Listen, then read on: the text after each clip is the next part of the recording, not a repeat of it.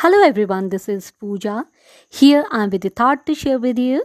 That is, a fall can be an accident, but whether to stand after a fall depends on the will of the person falling.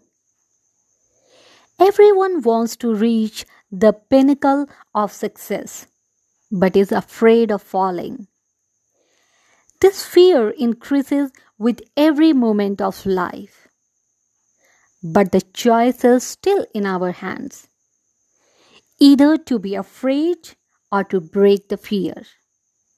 We are afraid of falling from birth. That doesn't mean we never try to stand up for our first walk. Many a times we have fallen to learn to stand on our own feet and walk in childhood. But we had the passion to learn this skill. Once we learned to walk, we struggled to learn to run again.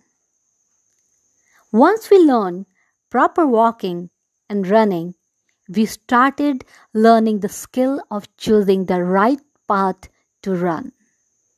In short, the fear of falling can be reduced by learning the skill of making decisions and accepting failures. Because whoever walks or runs, he can fall. He who is fixed in one place can only freeze and cannot fall. So embrace the process of falling, as it will make you humble, grounded, and strong enough to stand up again.